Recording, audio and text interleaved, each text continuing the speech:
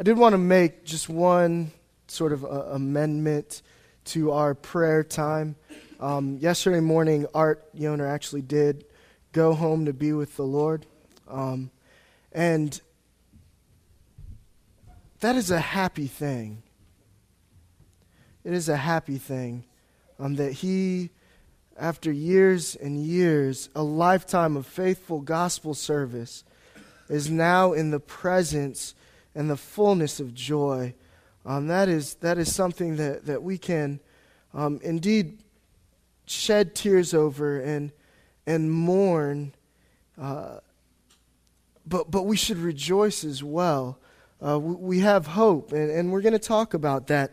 I think in many ways to remember and to praise God right now for the life of Art Yoner is a great way to move into what we're going to talk about, and that's gospel investments. Essentially, that's what we're going to talk about for this morning. We're going to talk about 2012 and the new year, and I'm going to challenge you, and in fact, beg you to invest in the gospel this year. And that is what Art and Evie did with their lives.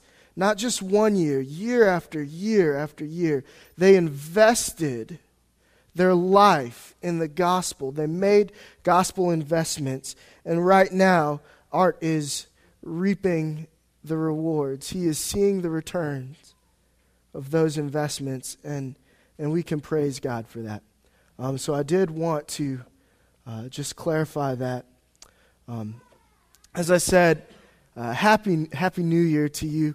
Hopefully your New Year's celebration was more exciting than ours. We've had some sick people in our house for the last few days, and literally last night I set the alarm for 11:55. Turned on the TV, we poured out some sparkling apple cider, and we watched the ball drop, and we turned off the TV and went to bed. That was it. So hopefully yours was more exciting. Judging by when some of you came in, I'm sure that it was. But I love New Year's. I love this day. I love the celebrations typically going into it. I love New Year's Day, and I love resolutions. I really do. A lot of people don't, or a lot of people pretend like they don't, and they make the snarky joke, this year my resolution is not to ever make any resolutions again. Done, you know. But I love resolutions, and this is the time of year when people make resolutions. It's a time of year where we kind of get to wash off the old and in a sort of way come into the new. And I love that. And that's what we're going to be talking about is resolutions. Why? Why do people love resolutions so much? Why is it so ingrained in our culture? I was spending a lot of time this week actually looking at that, looking at some of the more popular resolutions, and then really just trying to figure out why we love resolutions, why we're so prone as a people to making resolutions. I don't usually interact, but what do you think the most popular New Year's resolution is? Seems pretty easy, right? I'm going to diet, I'm going to exercise, I'm going to cut those pounds. But all of the resolutions that we make, I remember last year, 2011, I resolved to read a book a week, which turned out to be ludicrous. I started off really strong, and I was gonna say I put boundaries on it. Like I can read some kids' books, will count because I read the Chronicles of Narnia every year, and so we'll count that. And I'll read that along with other books that may take several weeks, and that way we pound it out. And for about 2.5 months, I was reading a book a week. I'm not even kidding. I was flying, and then one day I just asked myself why.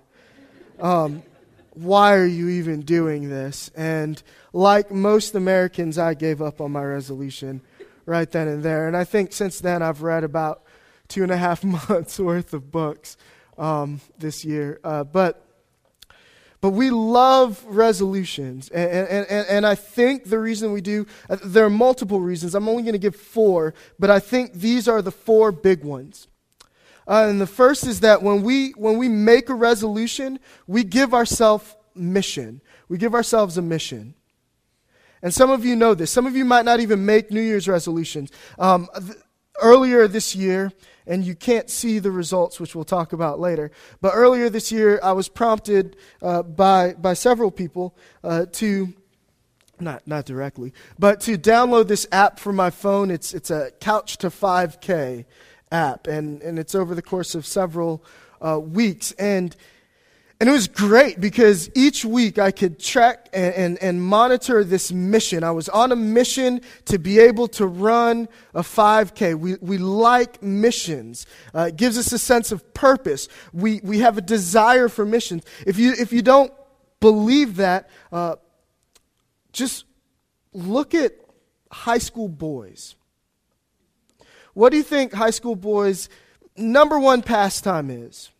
Video games. In fact, if you are the parent of, or girlfriend of, or wife of a male between like 8 and 32, you've probably at some point, and maybe older, I'm not trying to discriminate, you've probably at some point had to deal with video games. And you've probably asked this question, how can they love this so much?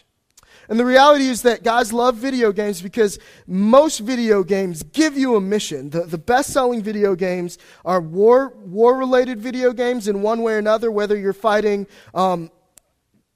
enemies that exist in real life or aliens, or if you're part of some secret society fighting other factions. It doesn't matter. You have an enemy and you're given missions. And you have to succeed them. You have to complete them, fulfill them. Guys love mission, but the truth is we've been created with this desire to go and do something. We like tasks. We don't like them to be chores. We like to determine what our own tasks are. But we like it. We like being given mission. And resolutions give us that. My mission this year is to lose 20 pounds. My mission this year is to get a promotion, to work towards reading however many books, whatever it may be. Resolutions give us mission. They also allow us to experience results. I think that's the second thing. We are a results-driven society. There's no way around it. Do you want me to buy your product? Where are the numbers? Where are the results? We have very specific results that we're looking for. If you haven't figured this out yet, I'm sorry, I don't know where you've been. I'm a sports fan, and I love football especially. And you can ask a dozen people who the greatest quarterback of all time is. And one of the last guys who will come up on most of that dozen's list, because they'll say Joe Montana, they'll say John Elway, they might, I don't know why, but they might say Brett Favre. But very few people, well, he shouldn't even be in the conversation, let's be honest. A lot of people will overlook a guy named Dan Marino. And Dan Marino, in my opinion, is the greatest quarterback that ever lived, but he never won a Super Bowl, and so he's not in most people's conversation because all we care about is results. Who's the best basketball player right now? It's LeBron James. No titles, no results. People tend to minimize him. We look for results. We are results driven. I will buy this product if I know their results. I will invest in this stock, in this company, if you can show me that there will probably, most likely, greatest percent of chance be results. We like results. And so when you do the Couch to 5K like I did notice results. As you eat healthier, you notice results. You become more encouraged on your mission. We like results, and resolutions, smart ones, give us the opportunity for that. Also, I think one of the top reasons people tend toward resolutions is redemption. I think that's a big part of the reason why the New Year's resolution is lose weight, because you spent the last 2 months doing exactly the opposite, right? I mean, the 2 biggest eating days of the year are within a month of each other. It's just not right. It really isn't. Thanksgiving is my favorite holiday, and it shows, you know? But we eat and we hang out and we gain weight. I like to call it merriment. We increase in merriment. But then we need redemption. We need to redeem that weight gain with weight loss. Some people's resolution is to stop smoking or to quit drinking. Especially with drinking, you make bad decisions, right? And you've made bad decisions. You want redemption. You get that through a resolution. This year I'm going to stop doing this. This year I'm going to quit this, or I'm going to start doing that because we need redemption. But all of those things are driven, I think, by something deeper. And I'm not going to spend too much time right now talking about it, but in a little bit we will. I mean, that's happiness. All of marketing, all of our society is built around this idea of happiness. We make resolutions not because we enjoy eating cardboard and running miles and miles every day, but because we know that if we're fitter, we'll have more energy, we'll be happier, right? A healthier you is a happier you. We invest our money the way we do. We work these jobs, not because everybody's job in here is fun, right? I know what some of you do. It's not fun. I wouldn't want to trade places with you ever, you know? But we do it because we know that financial security, or we believe that financial security will allow us the ability, even if it doesn't create it, it'll allow us the ability to be happier. And we do things for the sake of happiness, including our resolutions. You know? That's what we're chasing. And today, this morning, I want to just say a couple things to you. The first thing is that the gospel fulfills all of those needs, all of those desires, better than anything else can. Better than anything else can. And that this year, your resolutions, they need to be gospel resolutions. We'll talk about why. We'll see how they fulfill all of those desires, all of those needs, as we look at our text. We have to come to Scripture. This is our home. This is where we rest. This is where we sit. And so turn with me to Colossians chapter 1. We're going to be reading verses 1 through 14, but we're going to be spending the rest of our time this morning in verses 3 through 14, but didn't want to cut off those first 2 verses. So if you would, stand with me.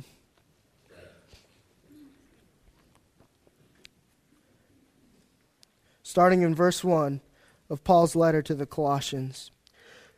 Paul, an apostle of Christ Jesus, by the will of God, and Timothy, our brother, to the saints and faithful brothers in Christ at Colossae. Grace to you and peace from God our Father. We always thank God, the Father of our Lord Jesus Christ, when we pray for you, since we heard of your faith in Christ Jesus and of the love that you have for all the saints, because of the hope laid up for you in heaven.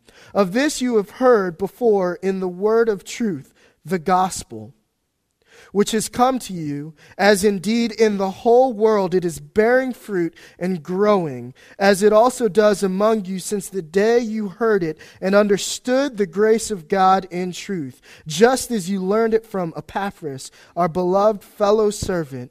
He is a faithful minister of Christ on your behalf and has made known to us your love in the Spirit.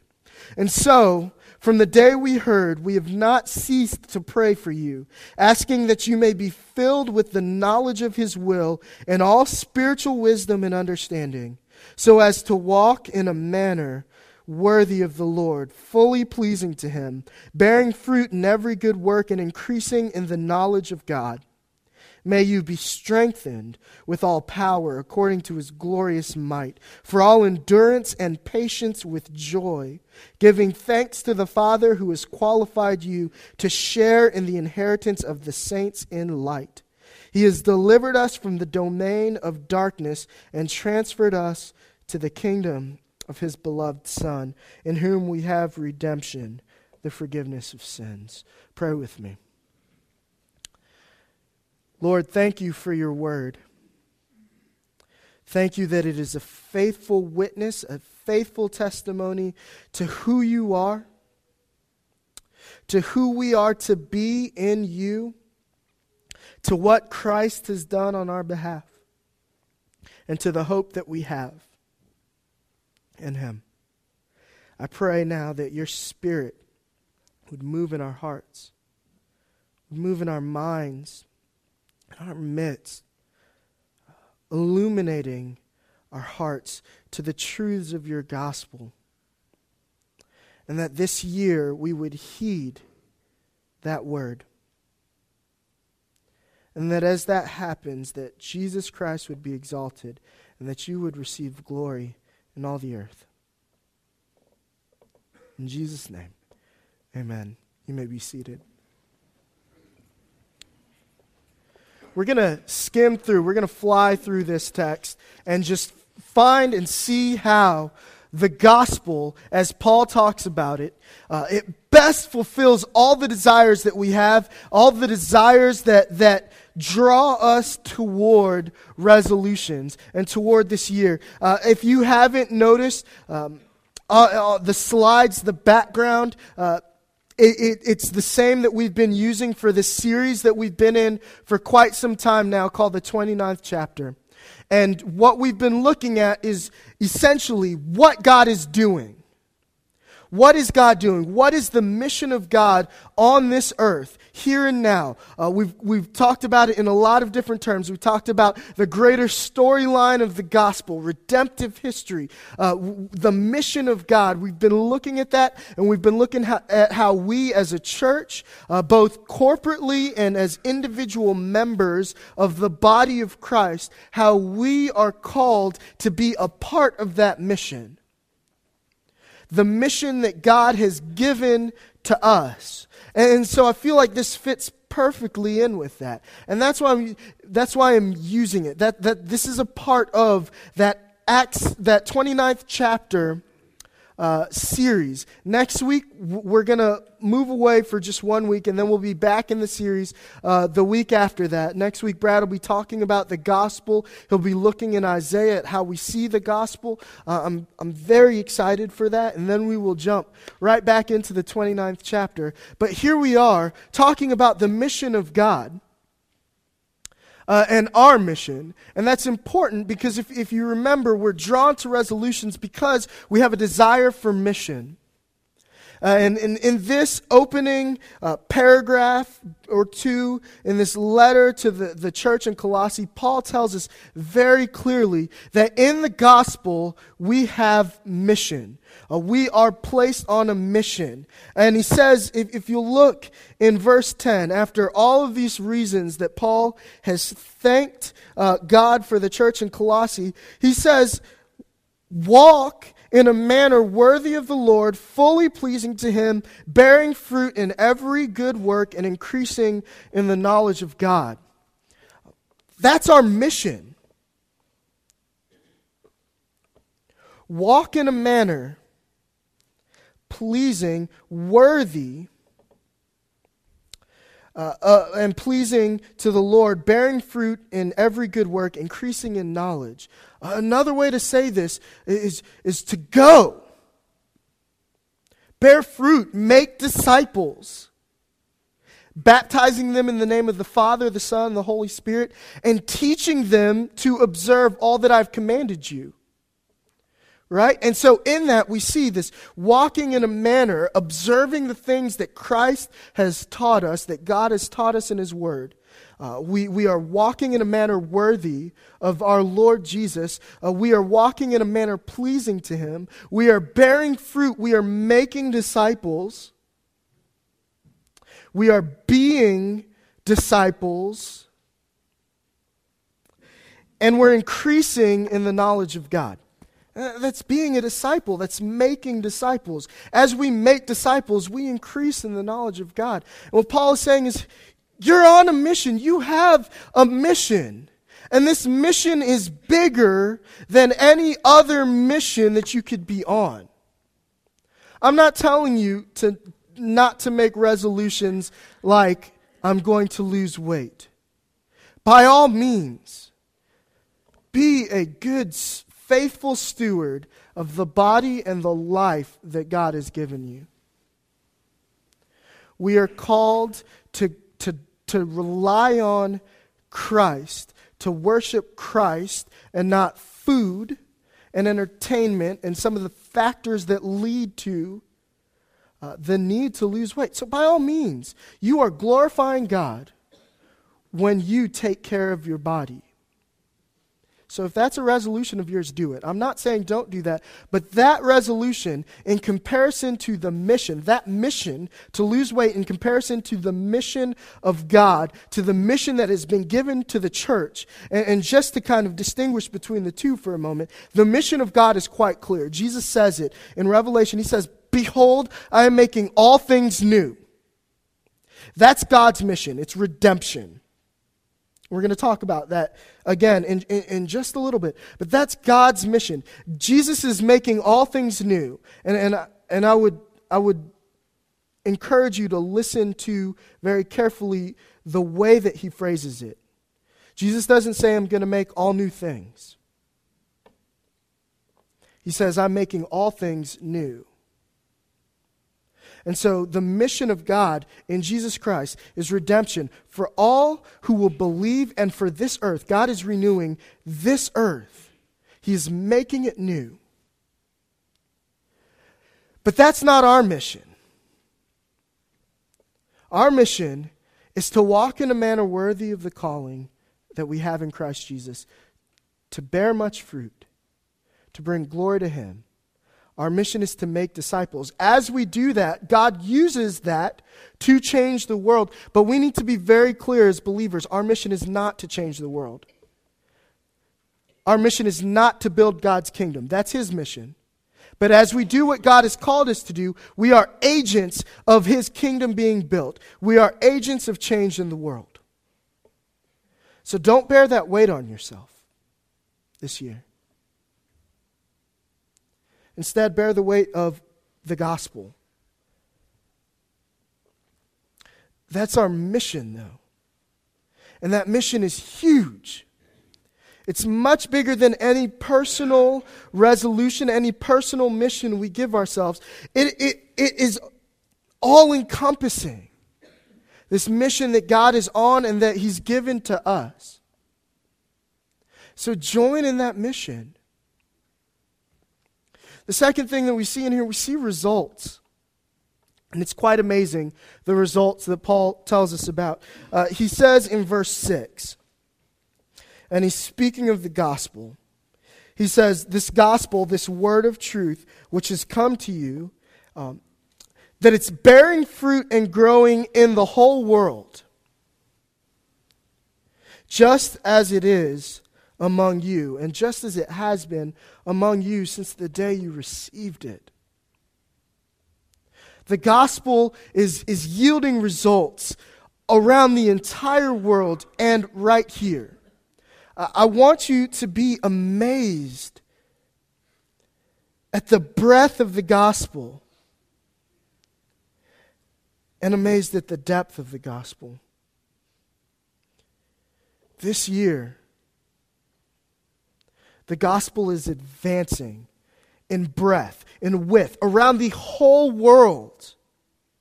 And right here, in our hearts and in our lives and in this church, we are going deeper into the gospel than we've ever been. We are seeing the results of the gospel in ways that we haven't seen. And we will continue to see that. Every year that I live, I'm amazed at how the gospel is deeper and deeper. The further I plumb, the further it goes. That's results. I want you to think about this. The reality is that it's harder for us to understand this because even the oldest person in this room, and I'm not going to call anybody out, but even the oldest person in this room, when they were born, the gospel was at least present on every continent. But when Paul is writing this, he's writing to people who in their lifetime have seen the gospel go from 12 men to hundreds of thousands of people, 12 men in one city, to the entire known world. When I went to India this summer, I was in South India, and we talked to some of the people there, and there are Christians in India who link their heritage back to Thomas. Now, historically, I'm not going to vouch for the accuracy of that. I don't know. Some Baptists like to link their heritage back to John the Baptist, and so that doesn't necessarily mean it's so, but they link it back to Thomas. And so you have to realize that this gospel that was first proclaimed in Jerusalem is now over the entire world. They're seeing results. I don't even know the math. It's like 100,000 times yield. If someone came to you and said, I have an investment and it's going to grow 100,000%, wouldn't you do it? We're like, all right, here's $10. Call me in a year. And the reality is that even since I was born, there are 3 billion people on the earth who profess in one way or another, and don't want to get into the cultural versus reality of something, but who confess that. That's huge. That's huge. There are results, and there are results in our lives. There are results here. We've seen them. I wasn't sure if I was going to do this, but I'm going to do this. Wait till the very end to respond. But if you were converted this year, baptized this year, or visited/joined Grace Community Church this year for the first time, hopefully with those first two, it's the first time, right? But just raise your hand. Just raise your hand for me. You got to raise it high. If you were baptized or joined in. These are gospel results. And we can see more of them. Here's the idea is we want to invest our lives in things that yield results. We're a results-driven culture. And I'm telling you, if you make gospel investments and you invest in the gospel, you will see results in your lives and in the lives of people around you. Invest in the gospel this year. The third thing we see is redemption, and it's evident. This is what Paul is talking about. He's talking about the gospel, and the gospel is that our great and glorious God looked down on hopelessly sinful people and didn't just sit there. He responded. He sent his only son, Jesus, to live the life that we couldn't because of our sin and our selfishness, to die the death that we couldn't on the cross, so that all who believe in him might be saved now and forevermore. It's the gospel. Redemption. God did what we couldn't so that we could have what we did not deserve. And it's all through the text. I mean, specifically, it's in verse 13 and 14. He delivered us from the domain of darkness and transferred us to the kingdom of his beloved Son, in whom we have redemption, the forgiveness of sins. But all of this is talking about the redeeming work of God. All of it. That we increase in knowledge and wisdom. We walk in a worthy manner. These are things we did not do. We bear fruit. We have power in the Spirit. We have endurance and patience and joy and thankfulness. All of these things are results of redemption. And look, we've seen those results. We saw the hands. We saw the people. But there are some of you in here who have not trusted in Jesus. You've come to church. You've given. You've done what you're supposed to do. But you have not yet believed and thrown your life into Jesus. Right now, this year, this moment even, turn to Jesus. Turn to Jesus. He's good. There's redemption. You think you've done things that cannot be forgiven, you're wrong. I promise you, you're wrong. Christ is enough. Christ can bear the weight of all of your sin.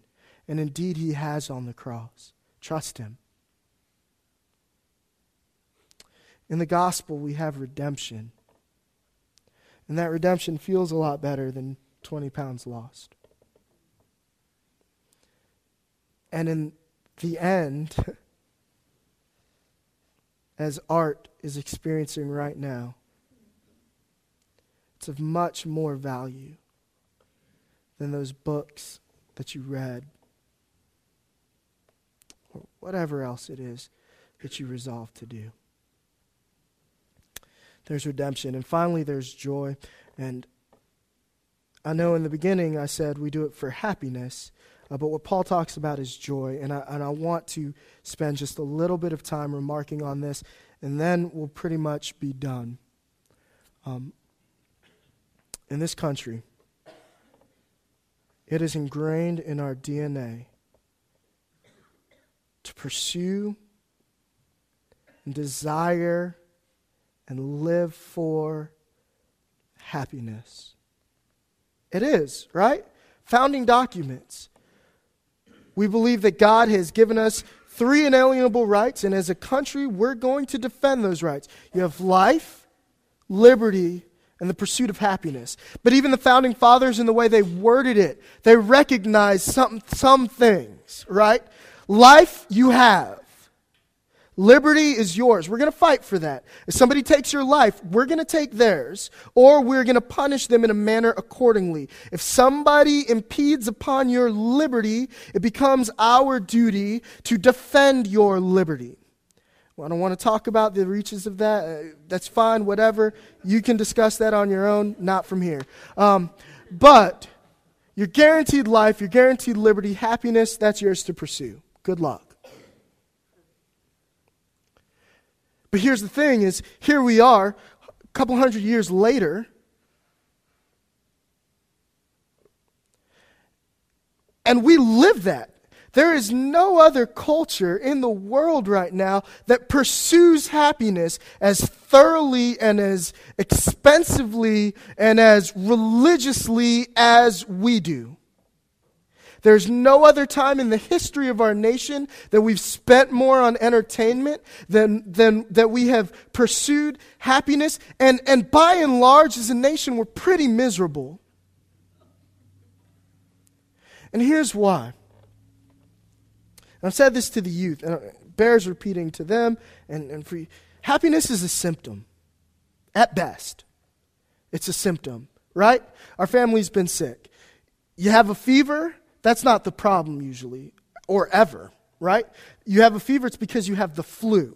You get the flu, the fever comes. The flu goes away, the fever's gone. Simple. Happiness is a symptom. And we see it all the time. What commercials say is, look, you can trigger that symptom with certain things, right? The woman goes outside, the music's playing, there's a bow on her new Lexus. Oh, happiness is triggered, right? She drives it out the car, she gets T-boned, happiness is gone. It's a symptom. Right? Money will make you happy. Oh no, money will trigger the happiness symptom until the money's gone or until you realize that it's just money. It's a symptom. And only a fool spends their entire life pursuing something that they have no control over whatsoever and that they cannot keep.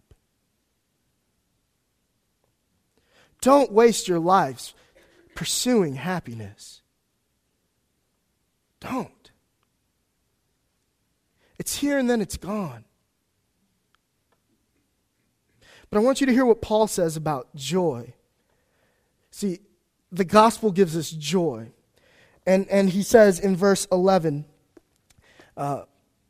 may you be strengthened with all power according to his glorious might for all endurance and patience with joy. Question, when do we need endurance and patience? It's not when things are great. Oh gosh, I got this raise. Lord, help me endure that. Nobody says these things, right? Whew, the Cowboys won the Super Bowl. Lord, help me endure that. Yeah, that hasn't happened in a while. Yeah, Chad would be saying, Lord, help me endure this. But that's just it, though. You don't need endurance and patience for the good times. In fact, you're praying, Lord, let this last forever. Right? When do you need endurance and patience? When things are bad. When Rex Grossman is your quarterback. Sorry, he's just right there. I can't help it. No, but seriously, you need endurance when there's illness. That's when you need endurance and patience.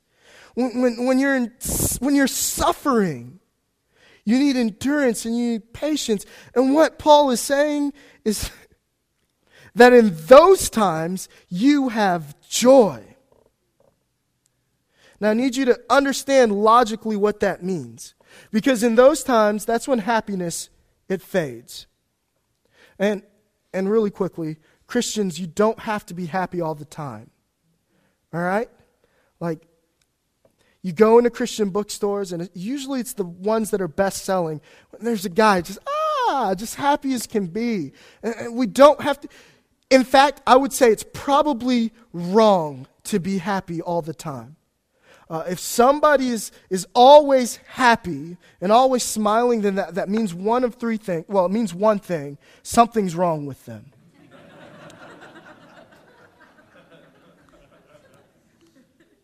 Seriously, though, because either they are perpetually ignorant to the suffering and the hurt that exists in the world, or they are lying, or they take joy and happiness and they derive pleasure, not joy, they derive pleasure and happiness from the hurt and suffering of this world. It's the only way. And either way, something's wrong. Christ experienced much sorrow. Paul was not happy when he was being stoned, when he was imprisoned. Like this was, oh, yeah, here we go, prison. Oh, they're throwing rocks at me. That wasn't it. He was sad. He was hurting, but he was filled with joy. And that's what Paul is saying. You can have joy in those times. You don't have to be happy, but you will have joy. And logically, if you have joy in the hard times, you also will have joy in the good times. So what Paul is saying here is that in the gospel there's joy, fullness of joy. In his presence there's fullness of joy. And so this year, if you make gospel investments, if you give your life to the gospel instead of spending your life pursuing happiness, if you spend it on the gospel, things will come that want to beat you down. And they may just for a while, but you will have joy. You'll have joy. One of the most amazing quotes by a guy that everybody talked about, I was kind of like, yeah, he's all right. He's not here anymore. Charles Spurgeon. But the more I read of Spurgeon, the more it's hard for me to fathom anybody being this amazing. By far my favorite preacher now. But he wrote this on suffering and joy and consolation. This is a matter of pure experience, he says. Oh, it is a mystery that when the black clouds gather most, the light within us is always the brightest. When the night lowers and the tempest is coming on, the heavenly captain is always closest to his crew. It is a blessed thing when we are most cast down. Then it is that we are most lifted up by the joy of Christ. It's wonderful. It's wonderful. Are you suffering? You can have joy in it. You can have joy. And that is eternal. And so, we have to realize, the gospel fulfills every desire perfectly. This year, along with whatever other resolutions you make, above whatever other resolutions you make, as a church, let us be gospel-driven.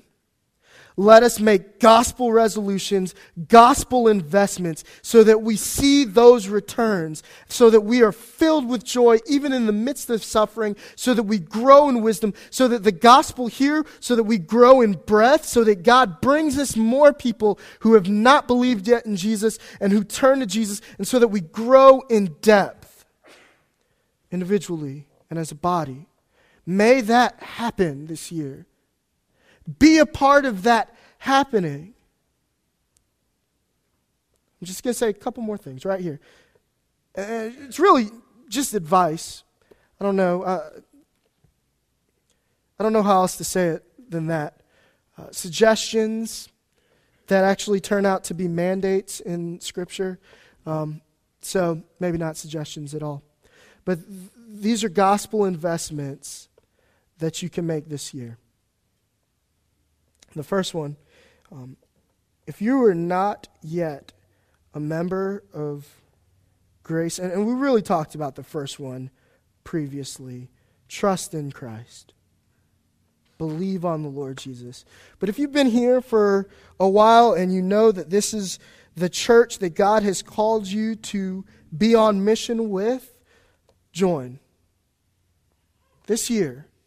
We've got Grace Connection classes that you can go to. We'll have opportunities for you to join. When I say join, look, what we're really saying is declare publicly that you are on mission with us. Declare publicly that you are submitting to the leadership, the direction, the oversight, the discipline of the elders and of this church, and that you are linking arms with us as we walk together faithfully. Join the church. And then, or maybe not in this order, but also join a home group.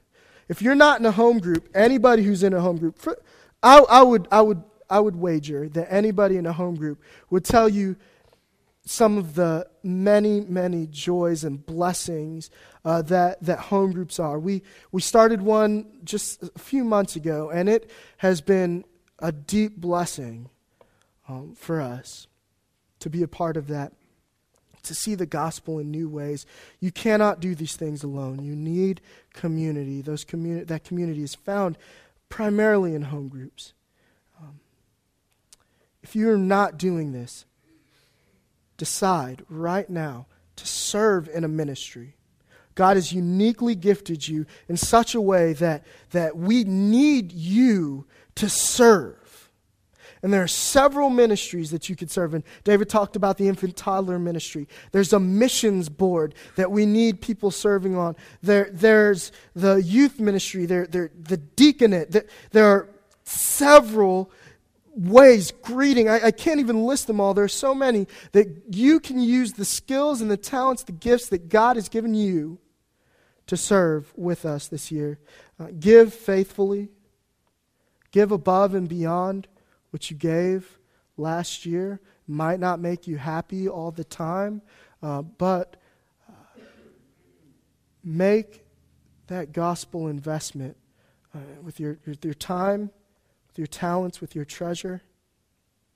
Invest in the gospel. Pray for one another. David said, take the bulletins home. There's announcements, but there are prayer requests.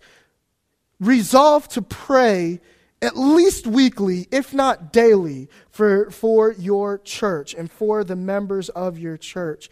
And commit to gospel interactions with your neighbors and your coworkers. And that could be anything. Praying for them, inviting them to dinner, spending time with them, as well as, obviously, making attempts to share the goodness of Christ with them, and calling them to faith in Him. Be on a mission this year for the gospel. Pray with me. God, you are good.